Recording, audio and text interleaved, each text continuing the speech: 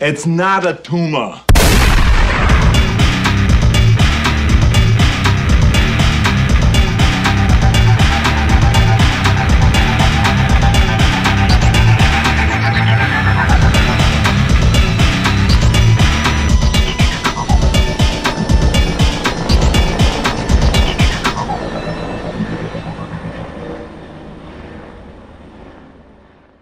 Welcome to Arniegeddon. I'm Cam Smith. And I'm Tony G. And we're here this time to talk about Kindergarten Cop.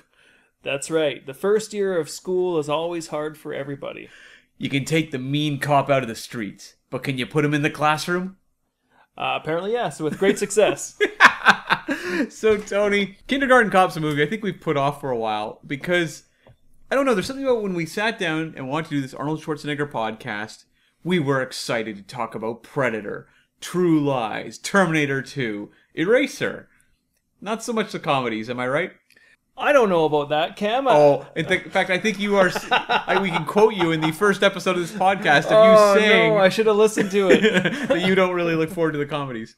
Well, I wasn't looking forward to the comedies after we watched Twins and Jingle All the Way, that's for sure. Right. So Wait, those are comedies? Yeah, exactly. I wasn't looking forward to any other comedies, let's say, after Twins or Jingle All the Way. Sure. Yeah, we kind of put this one off for a bit, but we're finally diving in. We've got a few more comedies to do. We thought, you know what? We can't just push those to the back of the filmography. We got to kind of work these in. And Kindergarten Cop is one. I don't know why we felt that way, really, with Kindergarten Cop, because it is a movie that has, at least with our generation, our age group, a lot of name value. Like, a lot of our generation really does look kindly on Kindergarten Cop. It's definitely got a pretty good comedic pedigree as far as Arnold Schwarzenegger fish out of water 1990s comedies are concerned. Yeah. I have actually a coworker. She's, maybe 10 years older than us, but she's got 2 young kids. And when I told her we were going to do this podcast, she was like, "Oh, my kids love Kindergarten Cop. They've seen it at least 5 or 6 times." By coworker, of course, you mean a colleague who works with us in the studio on Arniegeddon. No, that's at my volunteer job. Of course. But, her kids are, I think, 8 and 11. So there are 8 and 11-year-olds out there right now enjoying Kindergarten Cop, even to this day. That warms my heart. Although I don't know if I'd show this to an 8-year-old or an 11-year-old for that matter. You were about, 10 years old when Kindergarten Cop comes out. What is your memories of seeing this movie for the first time? Most of these movies, I remember it. Maybe it is because I'm an action movie guy. Yeah. I remember being blown away by... I remember the first time I saw Commando. Right. I don't think I could tell you the first time I saw Kindergarten Cop, though. Do you remember the first time you saw Kindergarten Cop? Honestly? Or are you just making this up for the podcast? 100%. My parents, I remember, saw this movie, and they loved it. They thought it was just a laugh riot. And we, every summer, would go up north to a cabin up there we had on a lake. It was Ruth Lake. Up north in just up past 100 Mile in BC. I actually heard them talking one night. Apparently the plan was to leave you there. Right. Oh, they tried many times. I was always faster than the raccoons, though. But, so we would go up there every summer, and about a half-hour drive away was a video store. And we would end up renting movies maybe like 3 or 4 times over the course of the stay. But in the summer, I'm guessing of 1991, because this movie came out at the tail end of 1990, so I'm thinking by August of 1991, my parents were like, now's the time. We're going to rent Kindergarten Cop, and we're going to watch it at the family, cabin with my grandparents there as well. Together as a family? As a family. We had a multi-generational viewing of Kindergarten Cop. That's so sweet. I know, right? Much more interesting than Tough Guy Thursdays or whatever, or how I saw every other Arnold movie. But so I remember we all watched it, and I would have been about 10, I think, at that point. And it's funny because my memory is thinking it was really great. I really enjoyed it, but I never saw it ever again. So really, that's weird. Really, you haven't seen Kindergarten Cop since you saw that with your family? For some reason, it was a one and done. Maybe just they didn't air it on TV enough for me to tape it. Or something, because I saw Twins plenty of times. Saw most of the Arnold movies multiple times, but for some reason this one just the once. Because that is one thing about this movie, and maybe it goes into why I can't remember the first time I see it. Although now I'm kind of creating memories in my mind about, I was definitely there in the theater. I had a goat with me. And it turns out those memories may or may not be true. The goat was like, this movie's bad. The goat didn't have a lot to say. At least that's how I recall. Right. But I've definitely seen it more than a couple times since it came out. Like I probably haven't seen it in maybe 5 or 6 years. Right. But it's a movie that got played a lot on cable. It was often playing at people's houses for whatever reason, and I've just seen it a ton of times. So I have to ask, your memories of Kindergarten Cop, I don't want to talk about, this time we watched it just a few minutes ago, but were your memories of Kindergarten Cop was that it was really funny? You know what? It was. Okay. I remembered it. Well, let me back up here. I remember Twins being the pinnacle of Arnold Schwarzenegger's comedic career until we watched Twins recently. And you guys out there, you can go back and listen to that episode. We discovered that Twins, well, at least for us, doesn't really hold up that well. But I remembered Kindergarten Cop as, except for Twins, and certainly after I'd seen Twins recently, although I was worried, me and the goat were worried, that I remembered it being quite funny. Right. Yeah, it's funny, like, my memories of it were more that, like, the dramatic stuff was really interesting to me. The bad guy, like, I totally remembered that character. I didn't recall a lot of the comedy. I mean, little bits. When the lines popped up in the movie, I was like, oh, of course I remember those. They really did stick with me in a way, but it was more the dramatic material that really, like, for some reason, I remembered much better. Maybe because I really did like Arnold at this point in my life, as a kid there, and I was watching more of the action movies than Kindergarten Cop. Right. So, let's talk about the year this movie comes out. The year of 1990. And what a year. That's right. This movie opens December 22nd, Christmas release. And it had a budget of, now the numbers vary here depending on the site. It was either 15 million or 26 million. Either way, not a lot of money. Fairly low budget, That's right? more of a window than a number there. I know, it's really weird. For some reason, Box Office Mojo has 15, but the numbers.com has 26. So, I don't know. Let's just say it's a 20 million. 20 million. What does your third source say? 105 million. But yeah, so it was reasonably low budget, and it made domestic $91 million, foreign 111, for a worldwide total of $202 million. That's not bad in $1990, is it? That's huge. That is really, really great numbers. So, like, Kindergarten Cop was a massive hit. It was number 10 for the year. It made 20 million less than Twins, which I think is a little interesting. Both Ivan Reitman movies, both big Arnold comedy projects. Twins was a phenomenon. But Kindergarten Cop was just a hit, like a big hit. Didn't have the star power of Danny DeVito. That's right. Penelope Ann Miller is just no Danny DeVito, I guess. I'm sure Penelope feels okay about that. But here's the top 10 for 1990. We did talk about it in our Predator 2 episode, but I'll just run through it again. At number 1, you had Home Alone. So this really was the year of comedies featuring kids. So yeah, you had Home Alone at number 1. Number 2, you have Ghost. Number 3, Dances with Wolves. Number 4, Pretty Woman. Number 5, Teenage Mutant Ninja Turtles. Still one of the coolest movies I remember. Number 6, The Hunt for Red October, which featured a star we may know. Yeah, a little Sven Ole Thorsen, one of Schwarzenegger's longtime collaborators. He was busy this year, actually. He was, yeah. Because he was also in Abraxas. Yeah. For what was the subtitle of that one? Guardian of the Galaxy or something of like the universe, that? I think. Maybe. Yeah, and then he was helping Arnold out on Total Recall as well. That's right. Number 7, Total Recall. Oh, funny that. Yeah. Deja vu. Number 8, Die Hard 2. Number 9, Dick Tracy, a movie I have a lot of fondness for, although I don't know if it's that great. I just remember that movie when it was it was like one of the most marketed movies of all time. I have the entire Topps collector card series of Dick Tracy movie cards. I don't know if you want to admit that on a public podcast here. I also have all the action figures, except for the blank, who was impossible to find. If you look on like a line, it's like $1,000 for a blank figure. You could ask Madonna. Yeah, she probably has them all. And, Kindergarten Cop, of course, was number 10, narrowly beating out Back to the Future 3. People look at Back to the Future 3 as a classic. Maybe not as good as the first one.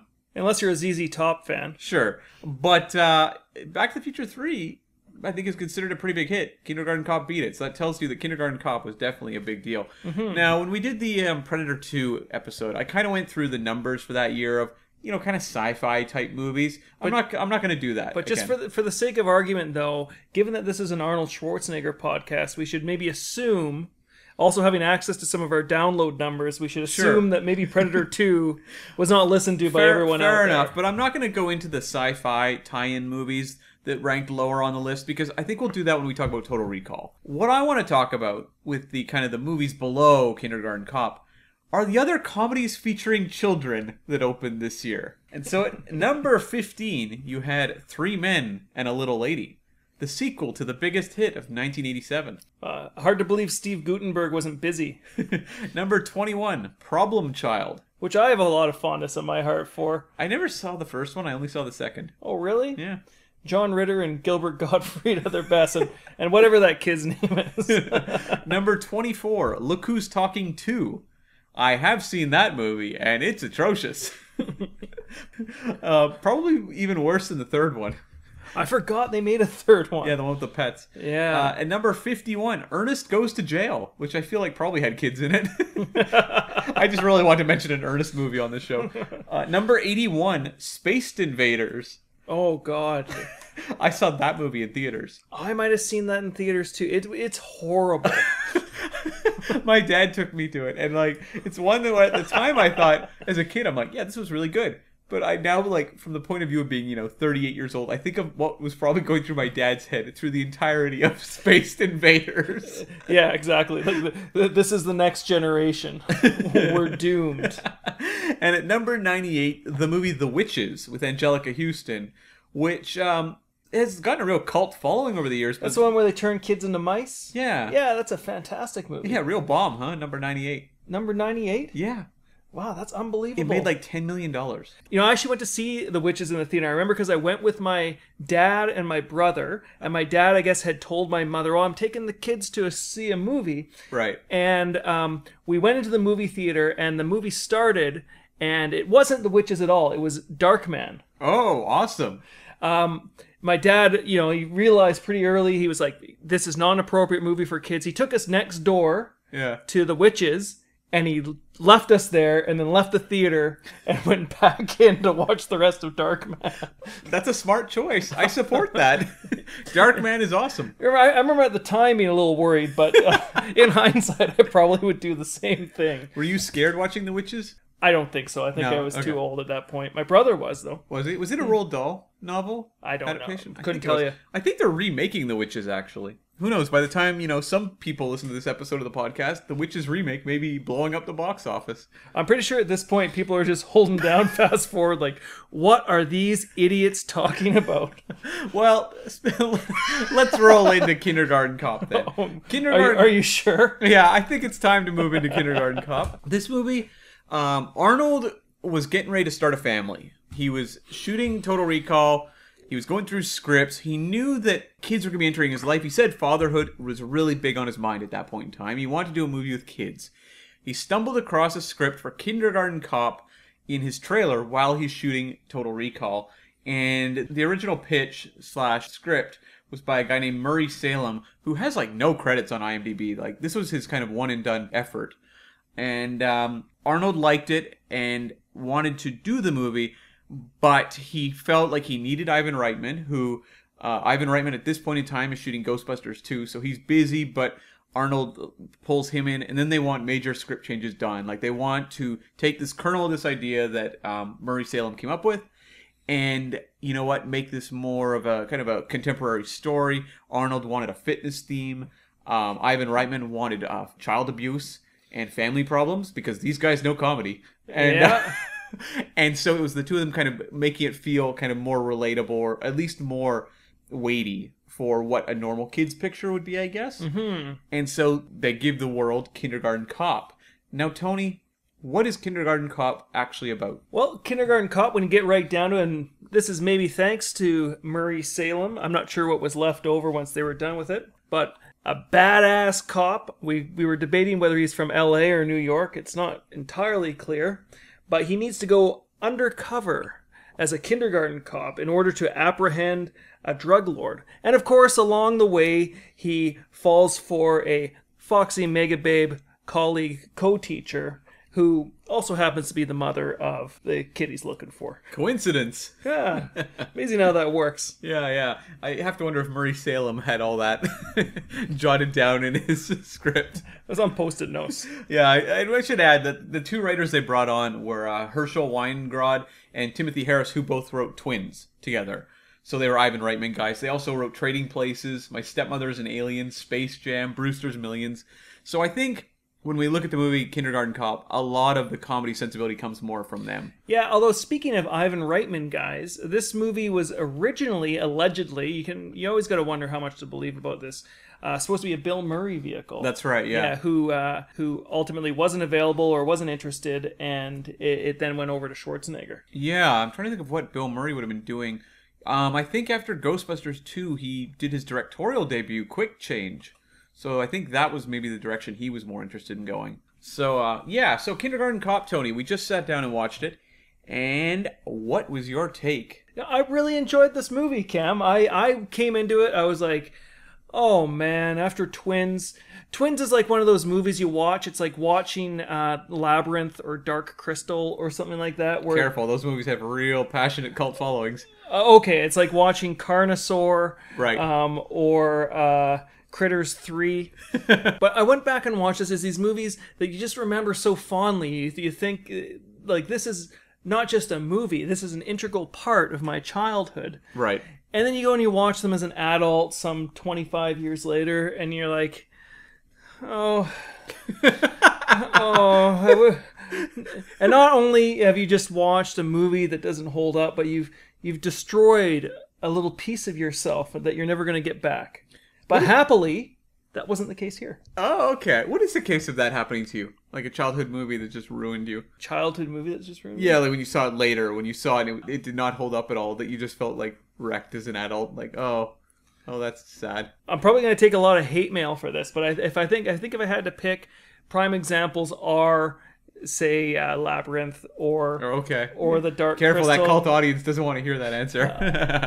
I know. Yeah. And they're not bad movies, don't get me wrong. They're just movies that I remembered as a kid, right, as just being like the greatest movies ever made. And I think a lot of people who really tout how great these movies are in a little bit of the same boat. Maybe they haven't seen it in a while. And I'd like to encourage people to go back and watch these movies, but... Well, there's a screening in Vancouver almost every single week for the fans that all go. But preserve your childhood memories. That's all I have to say. That's right. Okay, so yeah, for me, revisiting this movie is really interesting in that, I remembered a lot of the plot elements, almost all of them, which was kind of surprising considering I only saw it once.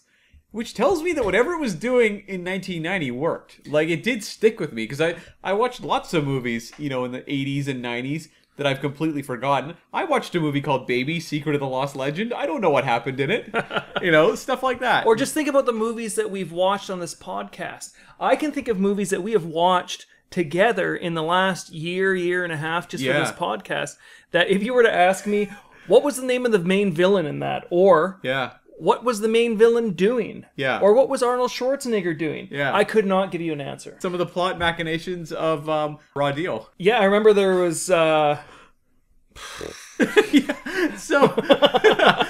yeah. I mean, for me, revisiting Kindergarten Cop was interesting in that, like, this movie holds up way better than Twins. Twins, you only have the premise. Like, the dramatic story of Twins isn't that interesting.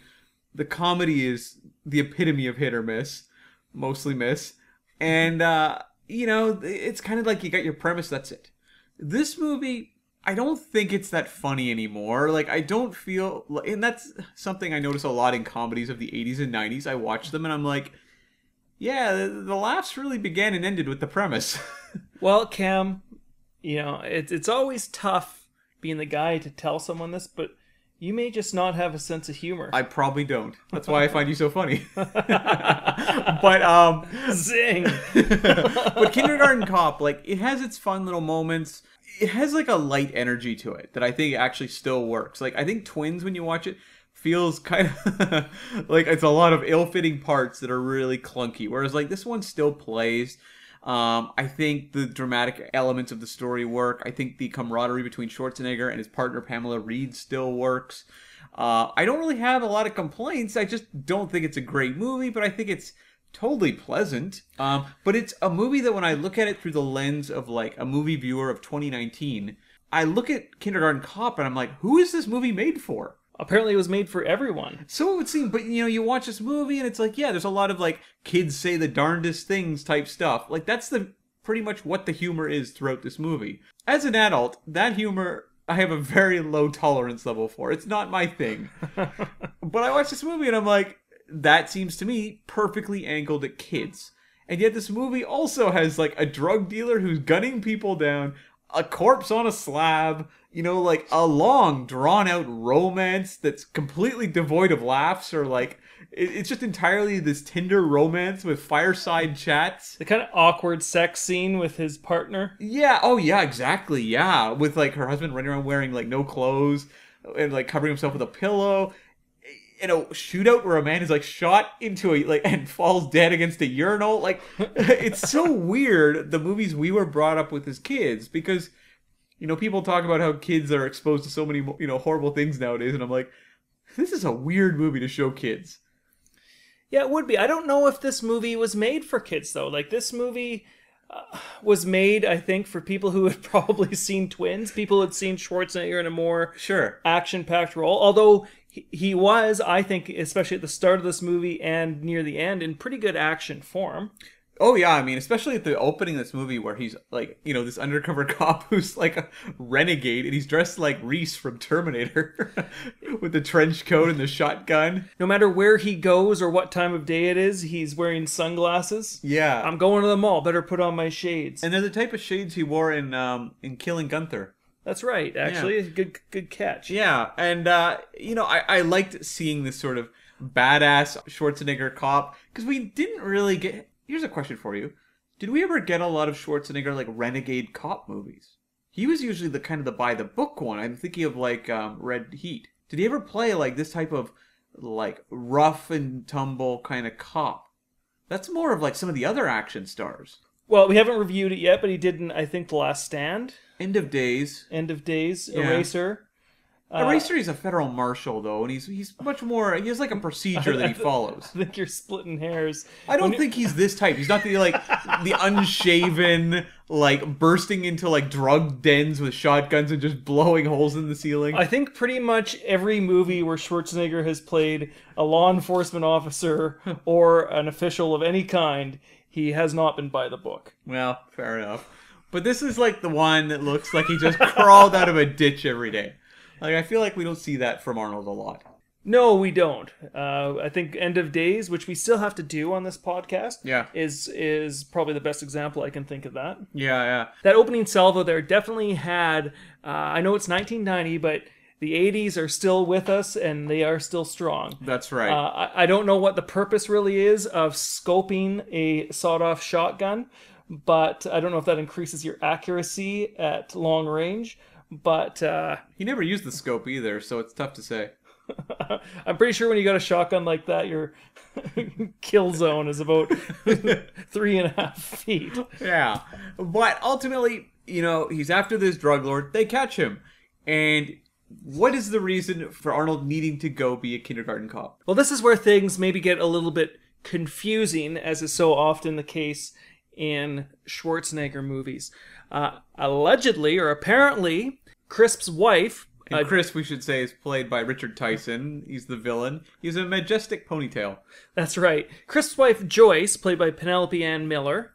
Ex-wife. Well, it's not really clear whether they're exes or not. She's been on the run. They're separated. We'll call it that.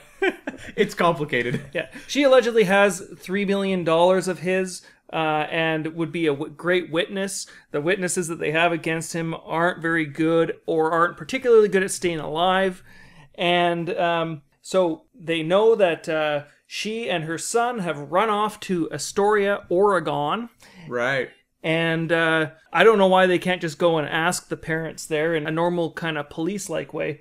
But they decide that the best way to get the information that they need is to have a cop who goes undercover as a kindergarten teacher. Right, yeah, that's where it gets a little confusing. You're like, boy, those are some real hurdles we're jumping over just to identify this woman and her son. Now, I've watched a lot of Law and Order in my day, Sure. and I've never seen someone go undercover as a kindergarten teacher to get the clues. So, does this direction to get into the premise work for you?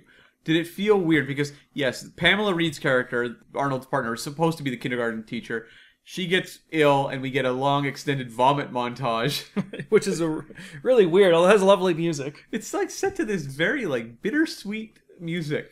I actually really liked how they took the opportunity. Like up until that point, Schwarzenegger was a hard, badass, brawny cop. Yeah. And it took a vomit montage to really show his softer side. Yeah. Of him helping his partner Phoebe throw up in the rain under an umbrella. Yeah. It's really quite sweet. That's right. And, ultimately, she can't become the cop, so Arnold winds up there. Did this She feel... can't become the teacher. Sorry, can't become she can't become the kindergarten cop. That's right. Yeah, she can't become the teacher, so Arnold has to take her place. But did this setup work for you, or did it feel like the gears being, ground together? I'm sure if I took out my kindergarten cop magnifying glass and hunted for clues about whether or not this worked for me, I could find all kinds of reasons why it wouldn't. Mm-hmm. But it is a conceit that I'm willing to forgive. I think as far as setting up a kindergarten cop with our Schwarzenegger in it, it's as good as we're going to get. Right. Yeah. No, this, I think, totally worked for me. It's ridiculous. It's a little sitcom-y, but I can totally go along with it, especially considering like some of the stuff you had to accept for the movie Twins. Again, like this movie just feels to me like the much more polished version of what Reitman and Schwarzenegger were trying to do before. It has the similar kind of action subplot with the villain. I think that villain might have had a ponytail too. I don't remember. But like, it's that kind of thing, this high concept sort of stuff. But I just feel like this one holds together better. And like the shift from the violence and the action type stuff into the kindergarten stuff, I thought worked. Like it flowed. It didn't feel like a really, really abrupt shift the way that Twins often did. Yeah, which is hard to believe, isn't it? Because one of the things that I think we remarked in a very early episode of ours, Cactus Jack, which is a movie that almost nobody has seen of Schwarzenegger's. Also known as the villain, yeah. Yeah, where they say in Hollywood, I think, that you should never act on screen with kids or animals. Right. And this one had both, right? It had a very prominent ferret and just dozens of kids all over the place. Yeah. And it kind of works, didn't it? Arnold actually had a quote on that. He referenced that exact thing you said about working with kids or animals. And he said, well, I already worked with animals in Conan. That turned out fine. And he said, I'd happily work with kids. Who knows? Even if everyone just wants to look at the kids, if the movie's successful, what do I care? There you go. Arnold, always the businessman. Yeah, perpetually quotable. Speaking of being a businessman, this movie almost didn't get off the ground. Did you hear about that? No. Arnold, as he is wont to do, especially around this point in his career, wanted a private studio for him and his entourage to work out. Right. And they couldn't get one to him until a good Samaritan in Astoria managed to come forward and provide him with the gym that he was demanding, and the movie was able to continue. Otherwise, the story goes he would have walked. Good Lord. That's shameless. I think it's funny that a fully equipped weight gym is the brown M&Ms of Arnold Schwarzenegger. Sure. So, what did you like about, or dislike, I should say, about either or, about Arnold with the kids? Like, that's the big comedy set pieces, I suppose, of the movie. Which ones worked for you? Well, I think up to this point, and you can correct me if you think differently, Cam. I mean, we've seen Arnold a lot, basically blowing up buildings, wielding broadswords, machine gunning down bad guys. We saw him hanging out with Danny DeVito a little bit in Twins. And hanging out with Pretzi. And hanging out with Pretzi in Hercules in New York. But we hadn't really seen him in true family-friendly fare with a bunch of kids. And who knows how that could have gone, eh? But this is, I think, where we really get to see Schwarzenegger at possibly his most charismatic. Right. Yeah, I agree. Like, I think the scenes of him with the kids in the classroom, like, I can't say they're laugh riots to me, but they still don't feel awkward or weird. Like, this movie, because it was a huge hit, it seems like every action hero that followed Arnold had to make a movie involving kids. You had like Mr. Nanny with Hulk Hogan. You had The Pacifier with Vin Diesel. Cop and a Half. Cop and a Half with Chuck Norris. You had The Game Plan with The Rock. Cop and a Half was with Burt Reynolds. That's right. What was Sidekicks? Sidekicks with Chuck Norris. Yeah. So you always had these like kid movies, and a lot of them felt really, really obnoxious. Like the kids were unbearable, and the whole movie just felt really synthetic and fake and obnoxious. And like this movie doesn't. Like the scenes with the kids feel surprisingly realistic. I think it's a skill that people won't generally recognize, but I think Ivan Reitman is really good at getting a room full of children to do work that doesn't make you want to run screaming out the window. Yeah, I'd agree with that. One of the things that I read when I was researching this episode is apparently they literally cast thousands of kids, or ran thousands of kids through a casting call in order to get just the right kids for this movie. Okay. The other thing I think they did pretty well is you could argue that Crisp and Joyce's son Dominic is maybe the central kid, but they did a pretty good job of not having the movie be about him, about the kids, or about the kid. Yeah, and he's played by twins Joseph and Christian Cousins. You're right. Not Arnold Schwarzenegger and Danny DeVito, which would be a totally different movie. I will protect you. Thank you, teacher. Yeah. I thought it was good that Arnold has a relationship with this kid Dominic. We find out a little bit about Dominic's own world and whatever, but he's the teacher. He's like friends to all the kids, and we get little bits with a big chunk of the kids. So they all have or a bunch of them have their own little stories, or at least little moments to make them memorable, as opposed to just this one kid being, the showboat of the class that we focus all our attention on. That kid often, Dominic often fades into the background in the big, group classroom scenes. Mm-hmm, which I think is a great move. Yeah. Yeah, because you've got the kid who's being abused, which, again, very heavy for, a comedy. Yeah, they didn't really follow up too much on that poor little kid. Yeah, his mom was actually played by Jane Brooke, who is on Star Trek Discovery, actually, as an admiral now. She's been in tons of stuff, though. Well, it's good to know that she is able to pull herself out of that relationship and become a spaceship admiral. I will say, I think that little subplot was possibly the most awkward part of the movie. Sure. I don't know what you thought, but there's a scene where they've established that this little boy, I think his name was Zach, I think. Yeah, that this little boy Zach is being physically abused by his father.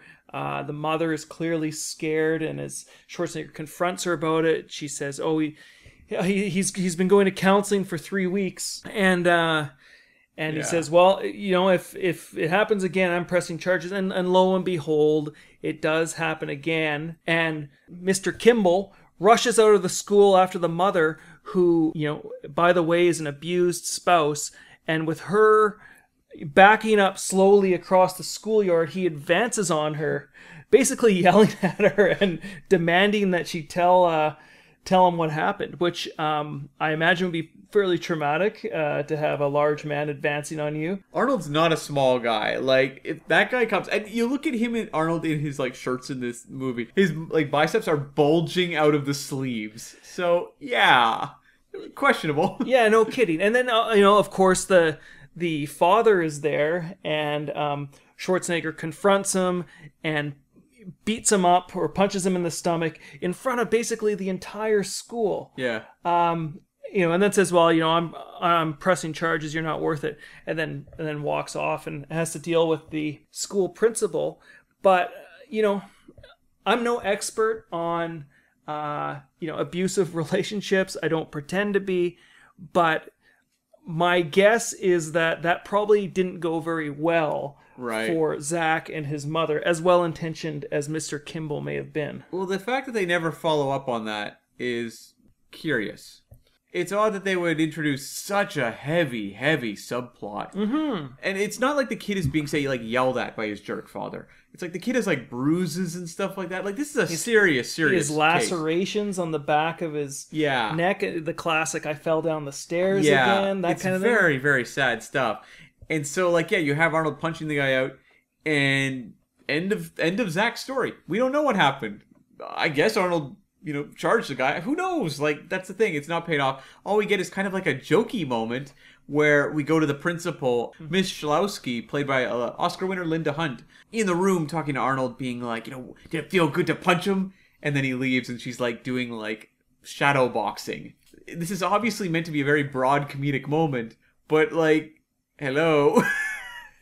Yeah. So yeah, I think if there are any comedic missteps in this movie, that's maybe a big one. Yeah, but the other kid stuff is much better. I don't even know if that's bad. It's just like it's such heavy stuff to bring into a movie that is at least trying to be very like light and funny for a lot of its runtime. But a lot of the other kid stuff is good because like you have that Miko Hughes, horror icon. He was the kid in Pet Sematary. He was also in Wes Craven's New Nightmare. He was on tons of stuff. He was a really popular child actor, but he's the kid whose father is like a gynecologist, and he's the one who always likes to blurt out information on genitals in front of everyone. And like, again, it's not played as like obnoxious, where so many movies would have played as obnoxious. He comes across as like innocent. Yeah, kind of sweet. Yeah. Kind of funny. And they all kind of do. It's like, it's something that like Ivan Reitman is just really good at. And Schwarzenegger, it must have been very good with the kids, because they say that like you get great kid performances out of a great director, but B, a co-star that knows how to work with them, an adult co-star. And Schwarzenegger obviously knew how to work with these kids. Well, I'd believe that.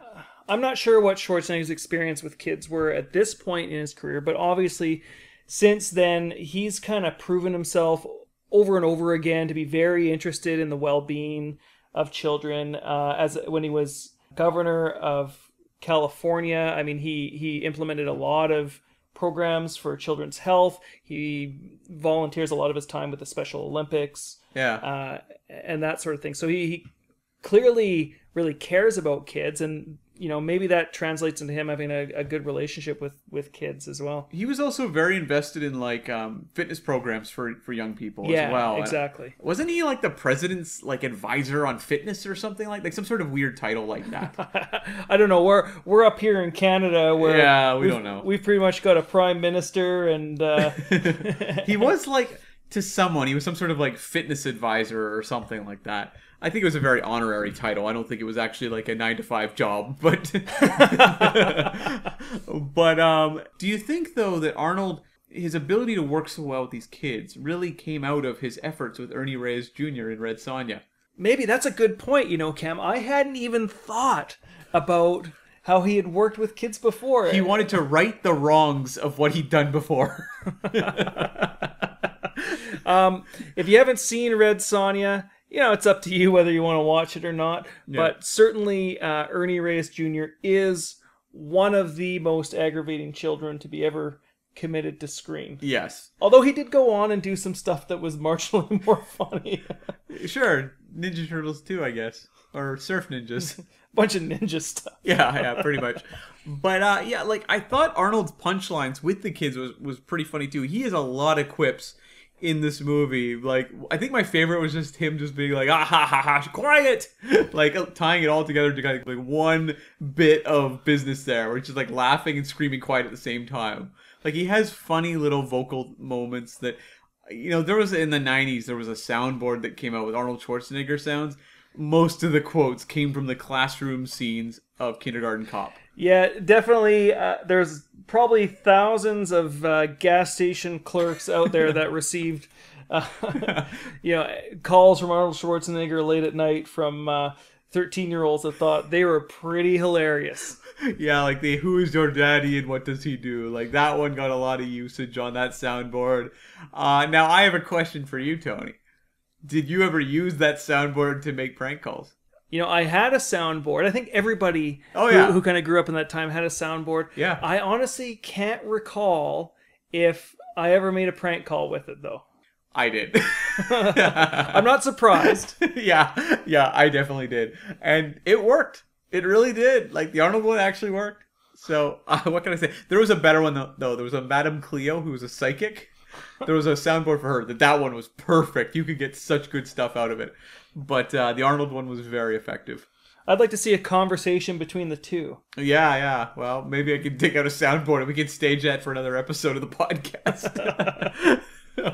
So, like, what were your favorite, moments there in the classic? Were there any that jumped out to you before we kind of move on to the other plot elements? Well, I think, and it's probably just, it's hard to say because I think at this point, just so overdone with all these soundboards. Everybody knows who is your daddy and what does he do. Yeah. But if you can kind of erase how that's embedded itself a little bit in pop culture and how you've heard it a lot, all of those scenes and all of those quotable quotes from Kindergarten Cop, generally, they're delivered so well and they're so funny.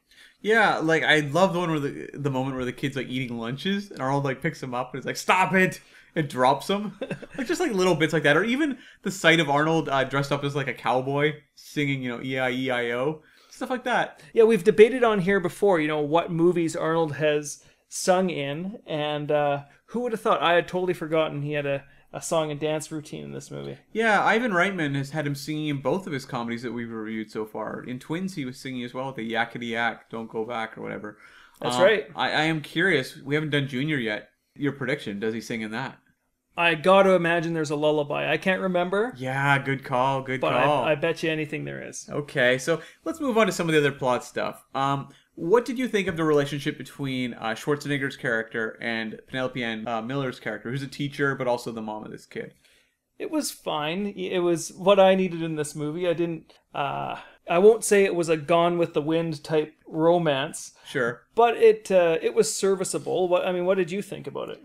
Yeah, it's fine. It's so standard 1990s stuff. Like, you have seen this story in every movie ever about an undercover cop infiltrating any sort of normal day-to-day job. Put it this way, it was better than the romance in Twins. Sure. Oh, well, okay, it's definitely more realistic, I suppose, or at least more believable. But was it as memorable? Because the one in Twins is so weird. It is pretty weird. I don't know if it's memorable. I will say, I don't know if it's standard practice for a police officer to get romantically involved with your key witness in a major sting operation, but going by Schwarzenegger movies, it sure seems like it. Or is it even really that appropriate if you are the cop who's undercover as a teacher to be having a romance with a teacher in the next classroom in front of the children? Yeah, I'm not sure, Cam. There was definitely a conspicuous absence of professionalism. Yeah. In multiple fields. In multiple fields, in multiple positions, acted by multiple actors. Because I have question marks about Linda Hunt's character as the principal.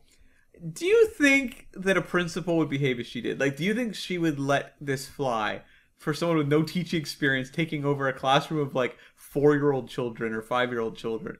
I don't think so. I don't think so either. That seems to me to be totally insane. But again, that's the conceit of this movie. Sure, yeah. It would be a pretty short movie if Schwarzenegger showed up in the first 10 minutes and Miss Schlowski was just like, "I'm sorry, you're going to have to leave." Yeah. But the relationship with the other teacher, Joyce, did you go along with the whole story of that character? Like, did it work for you, the fact that she was the wife of this guy? When we get to the big dramatic stakes at the end, like, does that stuff feel organic or at least work emotionally? Or does it feel kind of clunky? It's pretty middle of the road stuff, I think. Yeah. It wasn't as clunky as we've seen some other things, certainly by Schwarzenegger, definitely in other movies around this time. Yeah.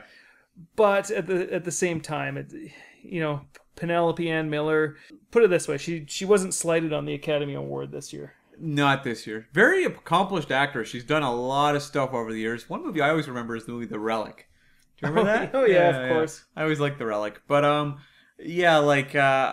it's one of those characters that's kind of thankless because your job is to essentially just kind of not know what's going on for most of the movie and then kind of be the victim in the latter half. Which isn't the most rewarding job, really, in the world. Yeah, for sure. It's actually a good thing. I mean, we touch on this sometimes on this podcast, that they did have Schwarzenegger's partner, Phoebe. Yeah. And also to a lesser extent, Eleanor Crisp's mother. Yeah, played by Carol Baker, who was a big star of the old days. She was in like westerns like The Big Country and Cheyenne Autumn, as well as the movie Giant with James Dean. That's right. And here she's playing Eleanor Crisp, who's a master criminal in her own right. And so between the two, we did at least have some female agency in this movie, which we don't always get in Schwarzenegger movies. But I don't think there was a ton of it in Joyce. No, like I think if this movie had been made now, you would have had Joyce like have some sort of moment of victory in the finale. Because in this movie you don't. Like it's Schwarzenegger and Pamela Reed's character are the two that manage to, save the day. Whereas like Joyce gets knocked out or something. Yeah, but I mean ultimately she does seem to be in a romantic relationship with Schwarzenegger at the end of the movie. I guess so. Does that mean he moves to Oregon? Or does she move to California? It's not really clear. I guess with Crisp dead, I mean the world's her oyster. That's true. Yeah. I will say this.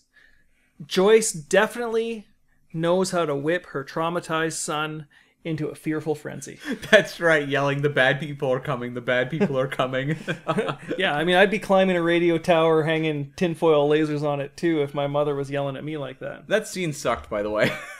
It's like this movie already has pretty high stakes with everything going on with the evil father figure. We don't really need this kid like having a false crisis climbing a radio tower. I'm surprised you see that, Cam. I think that scene kind of worked. It's one of the scenes I remember really strongly. He tried to recreate it every year. Absolutely. That's why there's no tinfoil in my house. But I thought Pamela Reed was really good in this movie as his partner. Like, she's having a lot of fun. A movie that came out nowadays would really amp up that character more. Like, Pamela Reed would get much more showy scenes to do, like, fun stuff in.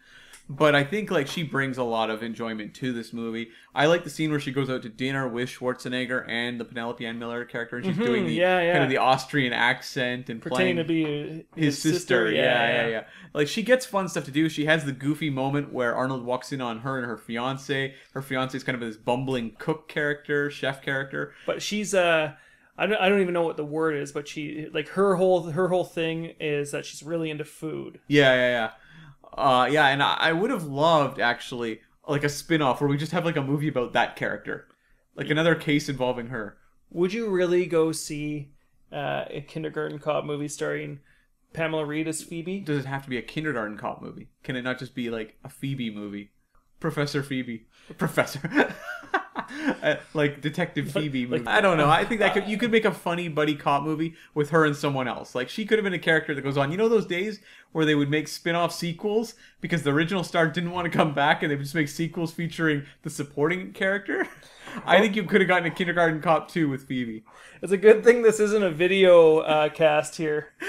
Tony's like shaking his head so hard that it's about ready to fly off. But no, I thought she was awesome. What did you think of? No, she was really good. What did you think of Richard Tyson as the villain? Yeah, I don't think he was cast properly here, and I think this is maybe a little bit of a problem with that we sometimes see in these, especially late '80s, early '90s movies, is they want to make this guy out to be real bad news. He's shown like literally shooting people down in this movie, as well as giving like bad drugs to a woman that kills her. No, that was his mother. Oh, that was mother did it, but he was also involved. Come on. It's a bad family. Yeah, he definitely gave the order on that one. Yeah. But for the most part of the movie, I mean, he's got this dorky ponytail and like his wardrobe. He looks like he looks like he went to like a kid and play yard sale or something like that. I think House Party came out the same year, actually. You know, it is maybe a function of when this movie was made. You've got shoulders on his blazer that you could serve sushi on. Right. And these,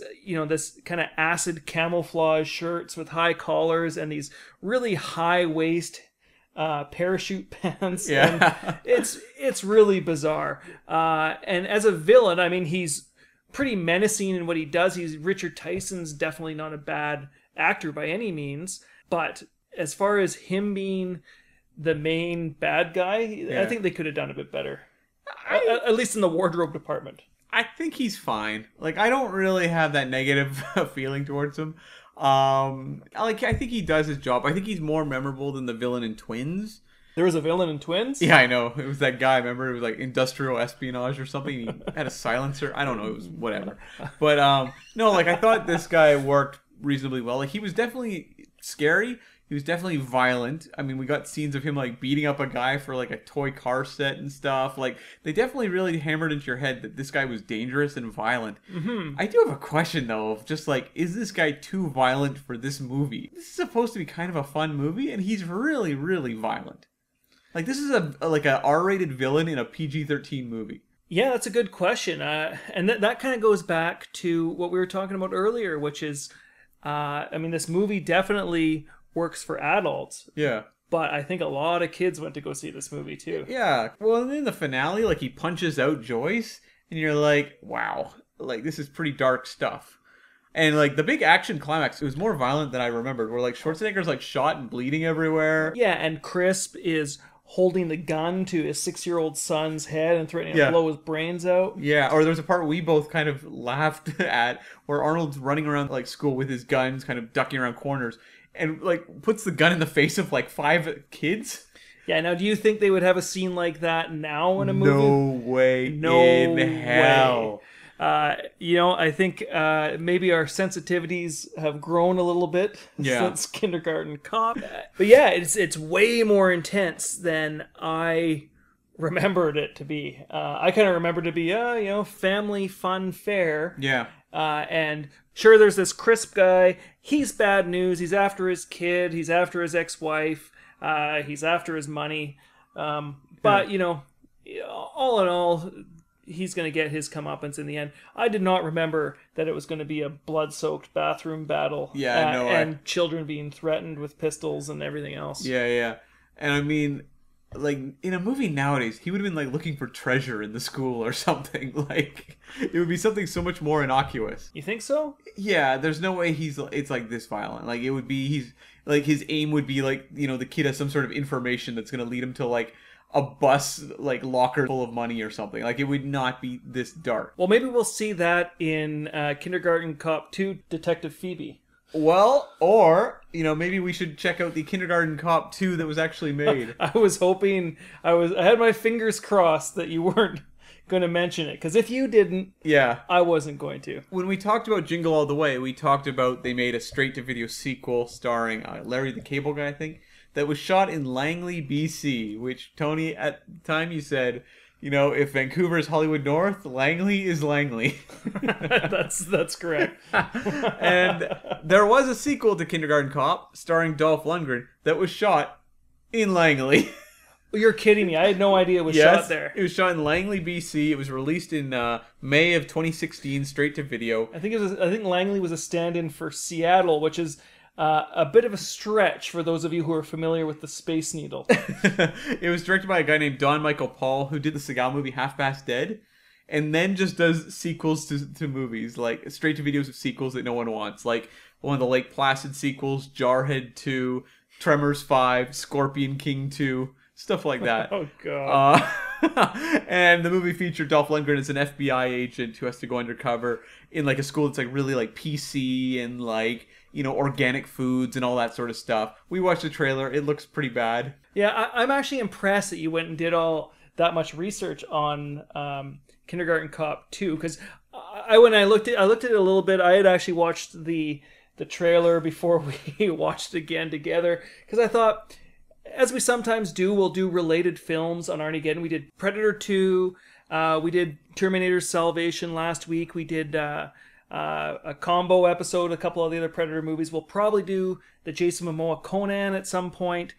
So I was just thinking to myself, well, we'd be foolish not to do Kindergarten Cop 2, especially with Dolph Lundgren, who was in The Expendables with Schwarzenegger. And I've changed my tune. I think that maybe we can leave Kindergarten Cop 2 as a trailer we've seen together, and maybe we don't need to live that together. Sure. Ken. I mean, in Kindergarten Cop 2, if we watch that, we have to watch Jingle All the Way too, and I just don't know if I can do it.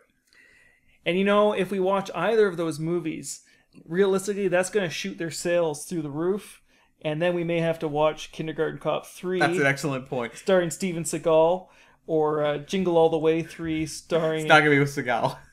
It's definitely not going to be with Seagal. That guy's not working in the U.S. ever again. But, you know, just as before we leave Kindergarten Cop 2, I will say the movie did very well.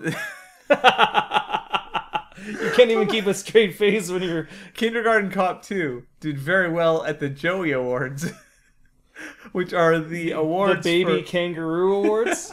the Young Canadian Performer Awards, Oh! where it won Best Ensemble in a feature film made for TV or direct-to-video. Oh, well, there's one for The Mantle. And it had tons of nominations. Like, tons. It was like the Titanic of the Joey Awards. Wow. But speaking of awards, let's seg back to the first Kindergarten Cop, Arnold Schwarzenegger. He won the Kids' Choice Award that year for Favorite Movie Actor because of Kindergarten Cop. Not because of Total Recall? I'm sure that got a Saturn Award or something. Yeah. But I mean, yeah, so like, Kindergarten Cop movies are good for the awards circuit.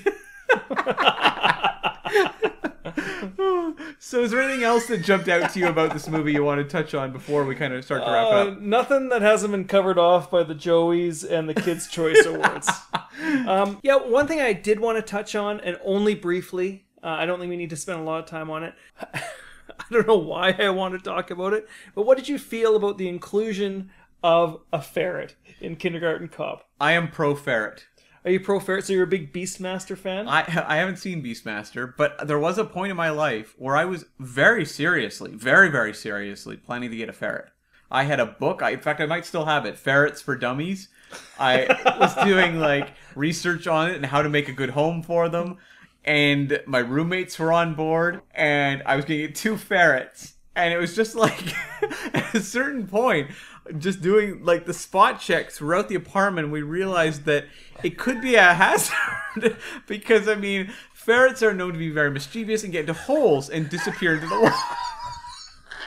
Into the walls.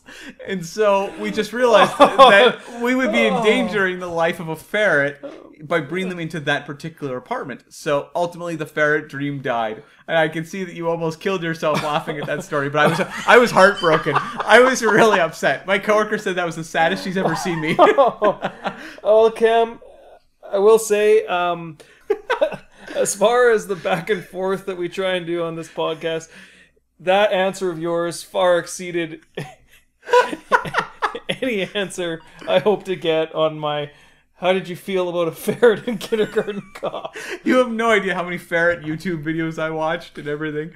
Well, I was looking up how to train them. I wanted to teach them little tricks. Well, I was going to buy them clothes. I'm surprised you haven't seen Beastmaster, because I was going to say, anytime there's a ferret in a movie, especially if it's in an action movie, it's like 50-50 whether or not that ferret is going to jump out of a shirt at some point and bite the bad guy's neck or wrist or whatever and cause him to drop the spear or the gun or fall into a snake pit or something like that. But I do appreciate that insight into your life. Well, one thing I want to touch on is just some of the other casting in this movie of the adults. You have some really interesting actors showing up in bit parts as like parents. You have Kathy Moriarty from Raging Bull showing up as this like brassy mother of a kid named Sylvester who shows up right at the start, and her husband has run off, I guess, with another man and married him or something like that. And now she's kind of like this. How would you describe her? She's almost like a gangster mall. She's like a flamboyant, rich mother. I mean, she shows up at one point to like the bake sale with like a donkey to sell or something. Oh, yeah, at the big carnival. Yeah, she's like over contributing to these children's charity events kind of thing. So I don't know if we need more backstory on her, but she was an interesting addition. She was fun. Like, she has the scene off the top where she's actually talking to Schwarzenegger's character, and like Kathy Moriarty is really channeling the heat between her and Schwarzenegger. Like, she is really into him. I thought she was fun. We also get a couple sitcom actors popping up. You get Park Overall, who was on Empty Nest, as one of the moms, as well as Heidi Swedberg, who was on Seinfeld. She played Susan, George's doomed fiance. They both show up, and again, they're all enamored with Arnold's character. Yeah. I thought the interaction between the mothers in this movie was pretty funny. I really enjoyed possibly one of the greatest backhanded compliments of all time when they're all fawning over Arnold, and one of the mothers says, I've got to get out of here. I've got to put on makeup. And one of the other mothers says, well, none of us are wearing makeup. And the first mother says, well, you're married. You're all allowed to look like slobs. Yikes. Yikes. Yeah, and another casting choice that's really odd, actually. I mean, it was early in her career. Angela Bassett is an airline attendant. Credited in very 1990s fashion as stewardess. Yeah. And, yep, she's just there on the plane. I saw her, and my thought was, that looks like Angela Bassett. But it's not, because she's, like, not even speaking on this plane. And what do you know? Yeah, I didn't notice her at the time, but I did definitely saw her name in the cast, and I was like, oh yeah, that's kind of neat. Yeah.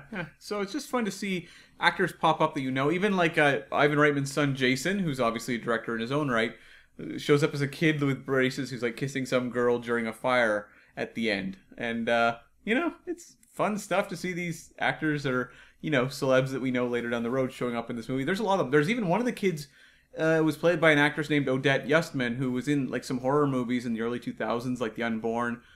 She's also on, I think, a TV show.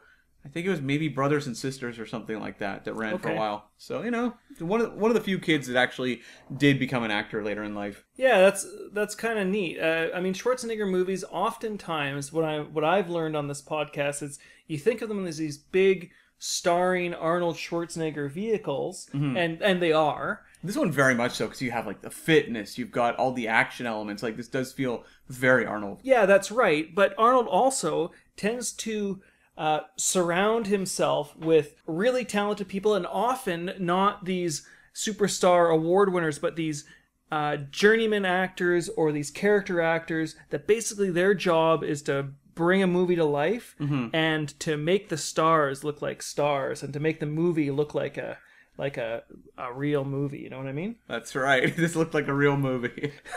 So, oh, come on. I agree. It did feel like a real movie. I'm not really being sarcastic. One thing I wanted to touch on before we go is it's just something I've noticed in not only Schwarzenegger movies, but 90s action movies and 80s action movies in general, was you noticed how Detective Kimball was able to kill Crisp. Right. But he was not able to kill Eleanor Crisp's mother, was he? No, yeah, that's a good point. Yeah, the Pamela Reed's character, Nick, takes her out with a baseball bat. Yeah, so I've always found it interesting in these movies around this time where you can have a female character who's really bad news, and still under the kind of movie moral code that's at the time, if you are a male protagonist, you cannot kill or harm these characters. Right, yeah, it's just the bad guy that can do that. Mm-hmm. Yeah, that standard was definitely in place in 1990 for sure in those types of movies.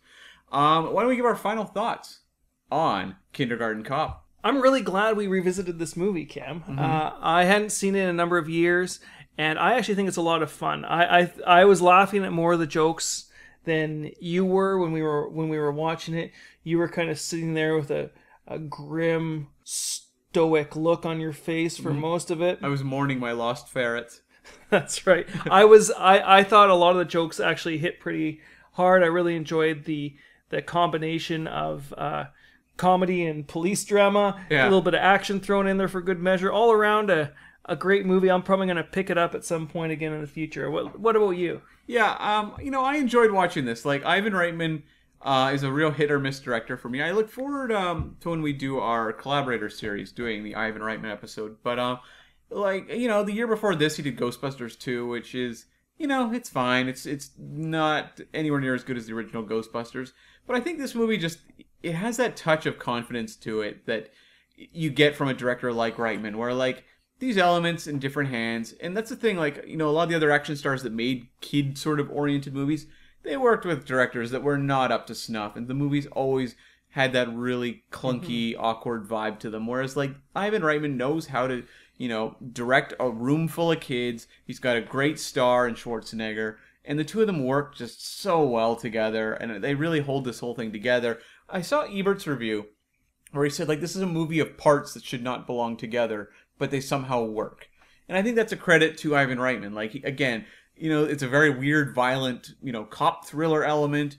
You know, you've got like these abuse stories we talked about. You've got the comedy with the kids. For some reason, none of this stuff should belong in the same movie, but for some reason, it actually just kind of builds up to the reality of this 1-2 hour little world. It's not the funniest movie in the world, but it's also, you know, that's just comedy. Comedy doesn't age particularly well in a lot of cases, in most cases. But I can still enjoy the movie. I still get something out of the performances.